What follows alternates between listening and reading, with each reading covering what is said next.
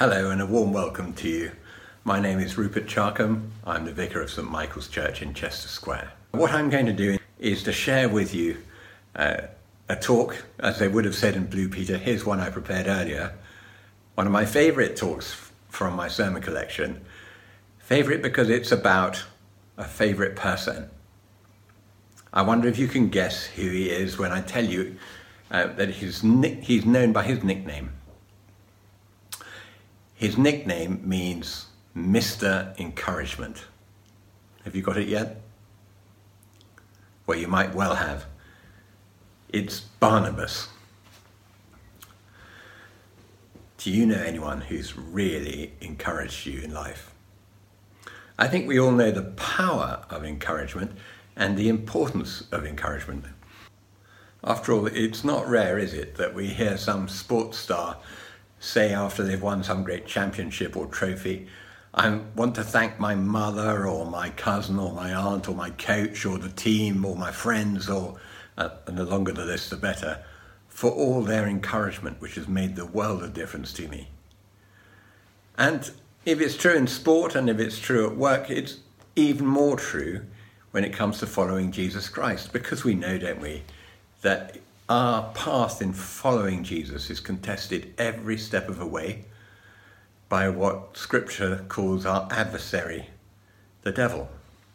Well, let's step into the world of the New Testament, and I'm going to lead us through 7 of the times that Barnabas is mentioned. And from each of these, we're going to discover that an aspect of encouragement comes along with the territory.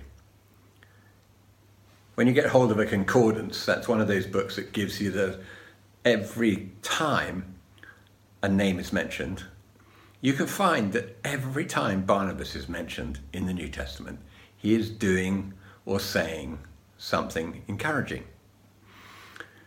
So, I want to encourage us right at the beginning by saying each of us can graft into our lives each one of these steps.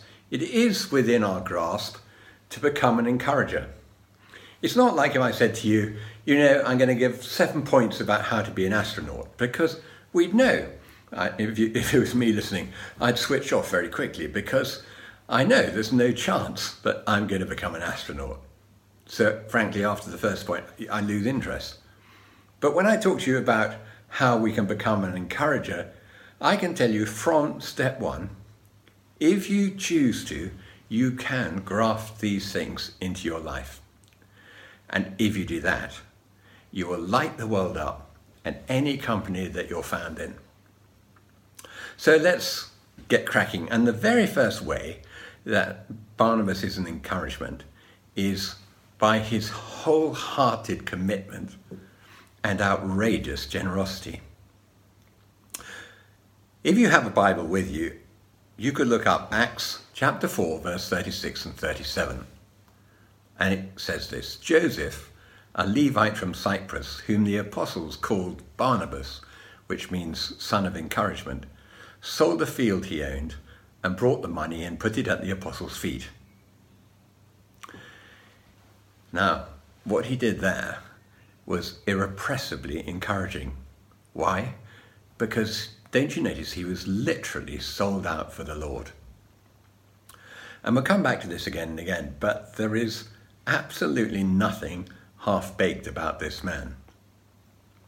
Some people you meet in life are occasionally on fire for Christ, after a conference, say, but occasionally they're distant.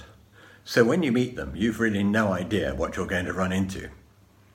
But others, like Barnabas, are consistently up for it, you might say. It isn't going to be easy to encourage someone else in their spiritual life if you yourself are lackluster. That's never going to work, is it? But here is Barnabas, and he's awesome in his commitment and generosity. And I've noticed, and I'm sure you have too, that awesome generosity is enormously encouraging, isn't it? It has the ring of God about it. Let me tell you a couple of stories. They're true stories.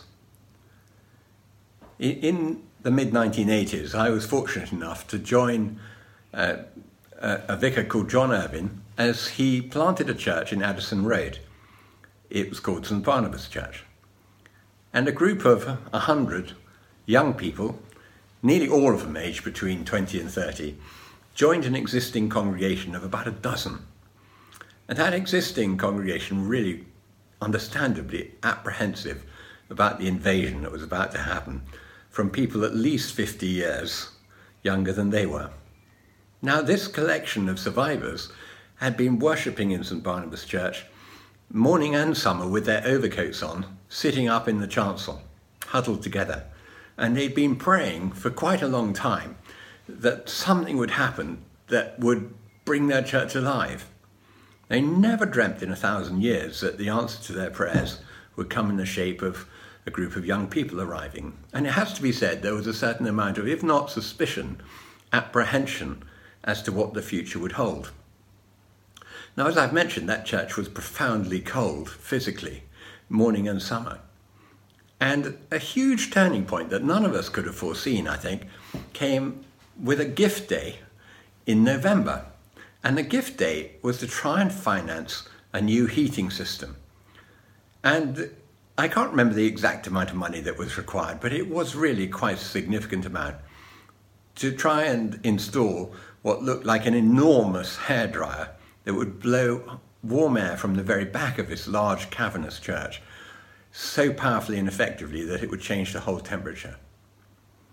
Well, what happened, and I wouldn't be telling a story if the gift day had been a failure, would I? But what happened was all of us were blown away when this significant sum was given in one day of giving.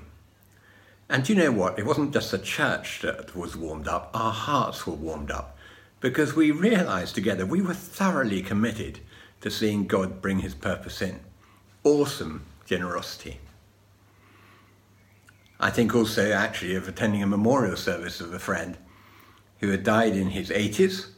And after those kind of services, you mill around, or at least you used to before COVID restrictions, and have what can sometimes be a sticky conversation. The obvious thing to talk about is, what do you remember about so-and-so or so-and-so? And as I milled around and asked people I'd never met before, what do you remember about Jeff? Very quietly, many of them told me a very similar story. They said, well, actually what I'm most grateful for Jeff for is, no one else knows this, but when my life was difficult, when I got made unemployed, when I couldn't pay my bills, etc., etc., etc., it was Jeff who quietly sent me a check and kept me afloat. And it's amazing to think that quite a number of people at that memorial service had this secret about Jeff. I don't think they knew that he'd been generous to anyone else. And it has to be said, he wasn't himself a very wealthy man, not a bit. But he was extraordinarily generous. And I'm quite sure that they were encouraged by that. Now, do you think the apostles, when Barnabas came and approached them and gave them the field, said to themselves, oh no, not another field? Well, of course they didn't. Of course they didn't. And nor does any church ever feel that when members of the church are outrageously generous, as Jesus calls us to be. Far from it. It releases us to go forward in ministry and building God's kingdom. So if you've been exceptionally generous, outrageously generous to St Michael's Church, I want to say thank you. I hope that you understand that God's kingdom advances on the back of your generosity, and without it, it wouldn't advance. So that's the very first step. I have to say, if I was giving this talk in order of ease of accomplishment, I would probably have finessed that point till the last. But as it comes first in Scripture, it's come first in the talk too. Well, we'll move on. Here's a second thing about Barnabas that is incredibly encouraging. He was immensely loyal. If Barnabas was your friend, he was your friend for life. Of course, we know it's not difficult to be friends of people who are rising stars or who are twinkling with a bright light in the firmament. But it takes character and commitment to stand by people when they're considered suspect or in difficulty. And do you remember that when Saul, who we know better as Paul in the New Testament, was first converted, he ran into huge difficulty, which isn't surprising because he was a murderer. He was intent upon ethnic cleansing. Acts 9:26. When Saul came to Jerusalem, he tried to join the disciples, but they were all afraid of him, not believing he really was a disciple. That's a tricky spot to be in. But Barnabas took him and brought him to the apostles. He told them how Saul on his journey had seen the Lord, and that the Lord had spoken to him, and how in Damascus he preached fearlessly in the name of Jesus. Now, I wonder if you've ever had an opportunity to do this, to stake your reputation to support an underdog. I heard a lovely story quite some years ago now from a friend of mine who at the time had acted as a chaplain to Harrods just down the road. And he'd come across a member of staff who'd been a member of staff at Harrods for many, many, many, many years. And this man looked absolutely crestfallen. And he told my friend, something inexplicable happened this morning.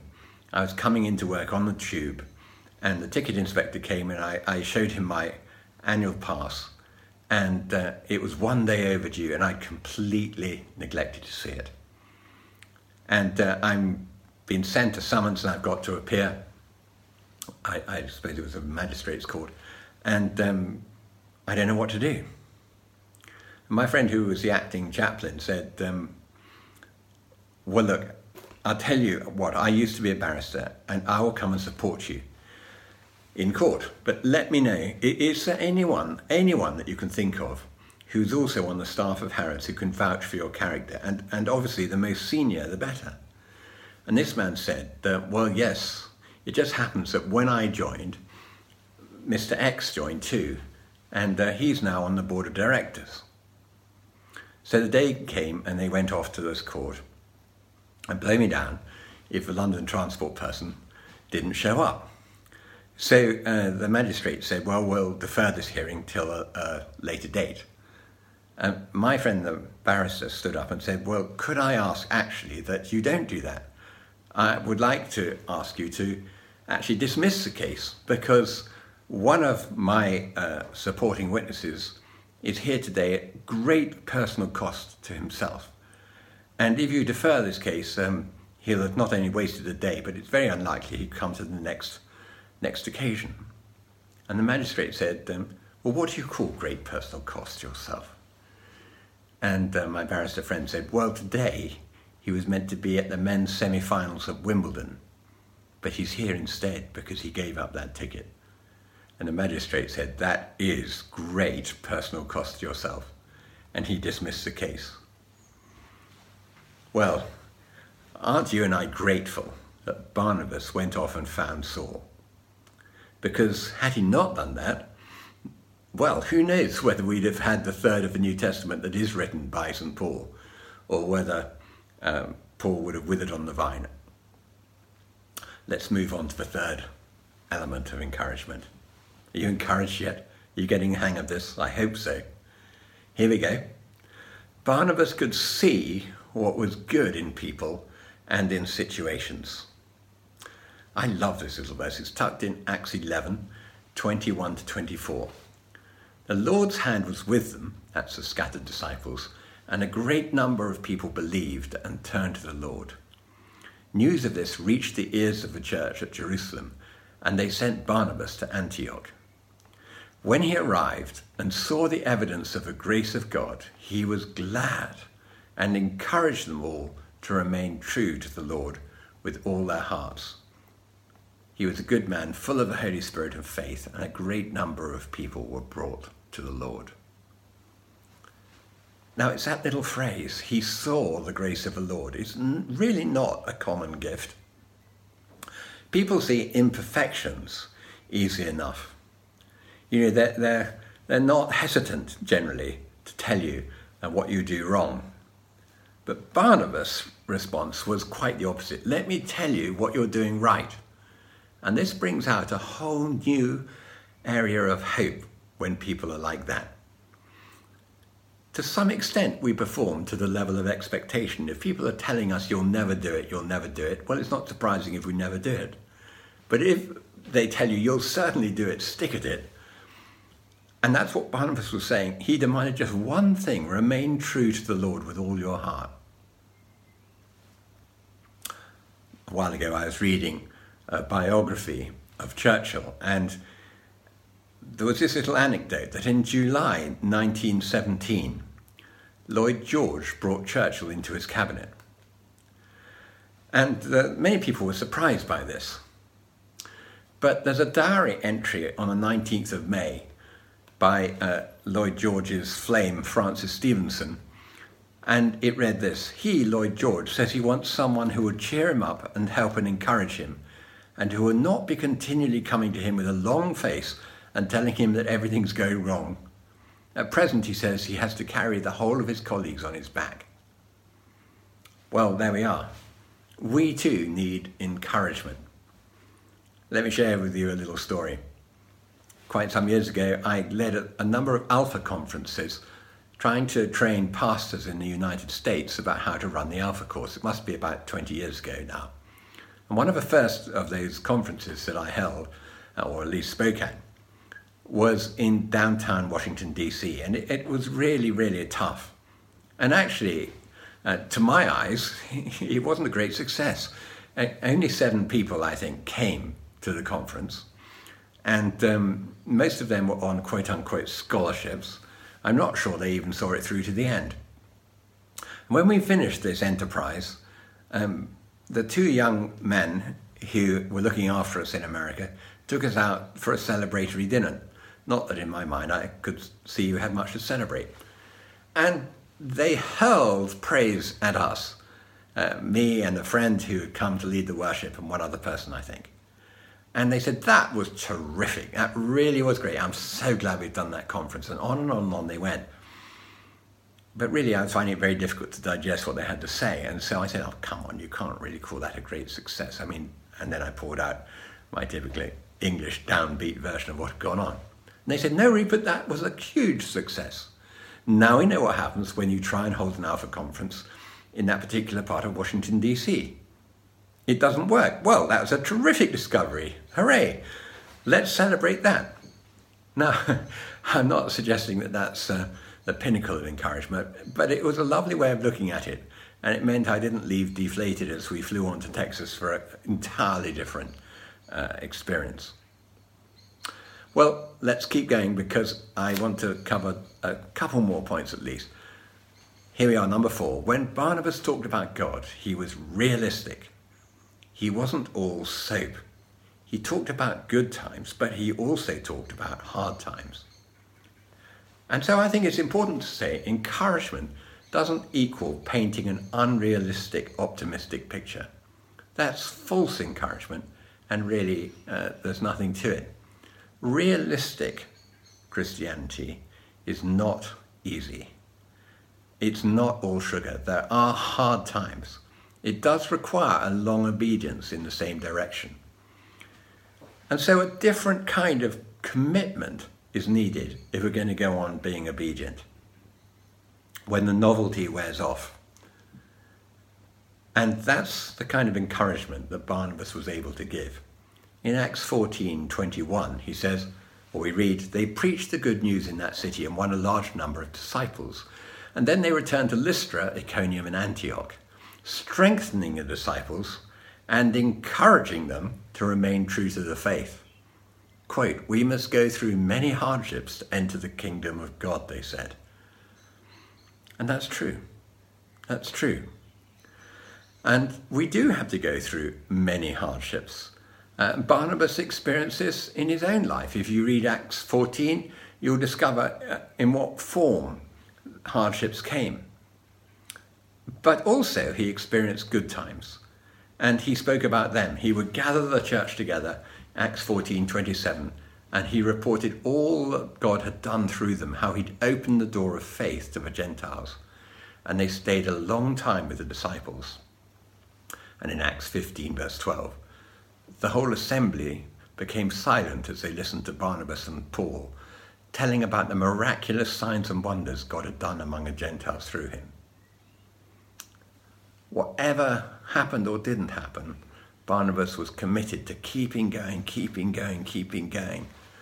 both in his own life and sharing the gospel with others. Tremendous tenacity. Fifthly, quickly, he was a man of prayer.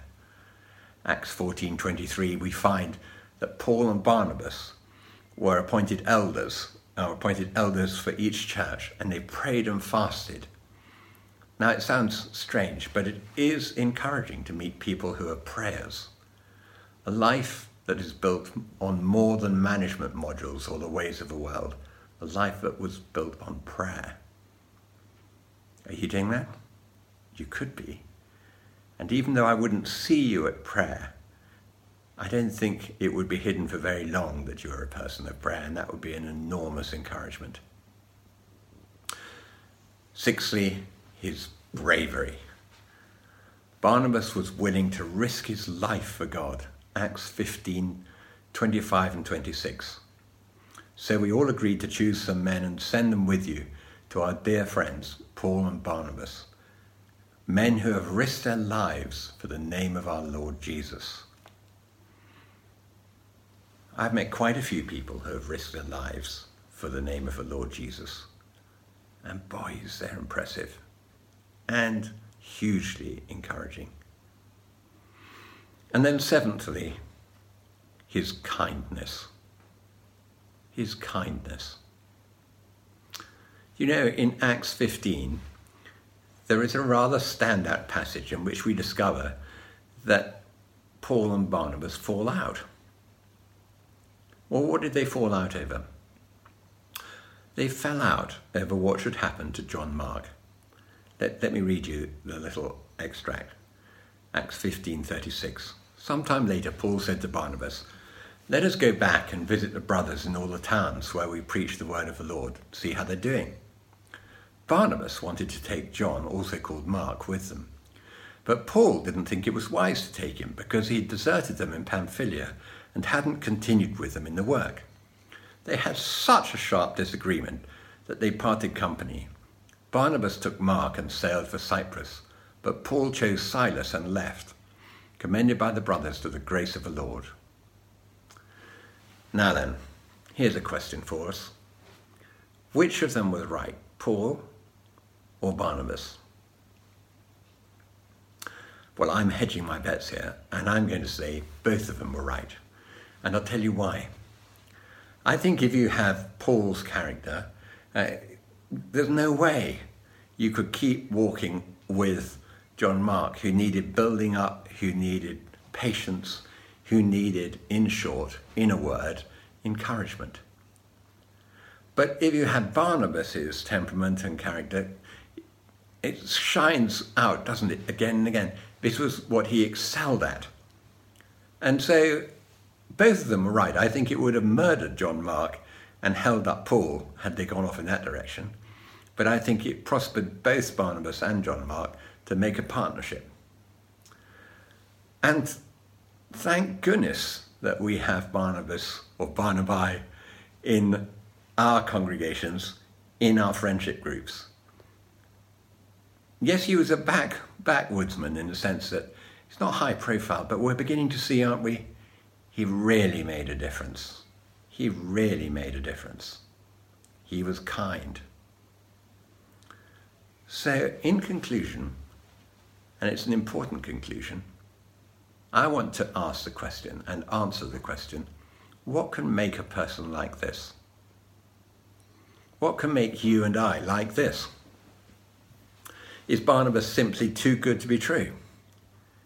Was there one Barnabas all those years ago and there's never been another? No, of course not. That's folly to say that. I'm personally grateful to quite a large number of people who over many, many years have made it their business, for reasons best known to them, and it's marvellous to me, to encourage me. That's true today, as much as it has been all the way through my Christian life. So how do we become like this by way of an encourager? Well, God can do it in us. We read in the book of Acts about Barnabas, I read it earlier.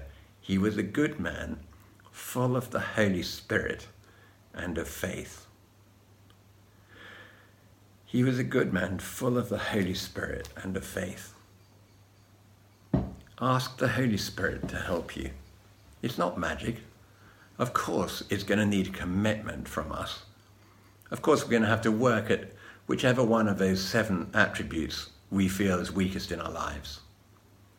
But don't feel you're just doing it in your own strength and by your own strength of will.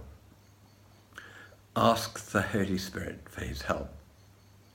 And I believe he will help.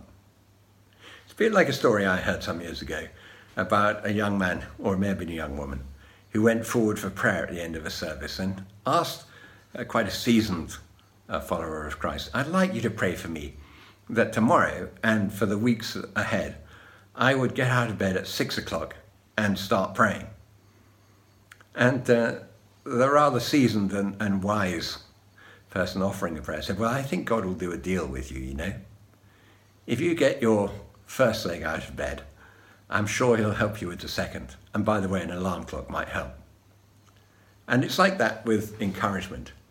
If you make a note of each of those 7 points and you start to pray, Lord, I would like to become more outrageously generous. I would like to become totally committed. I would like to become kinder. I would like to become, etc., etc., etc.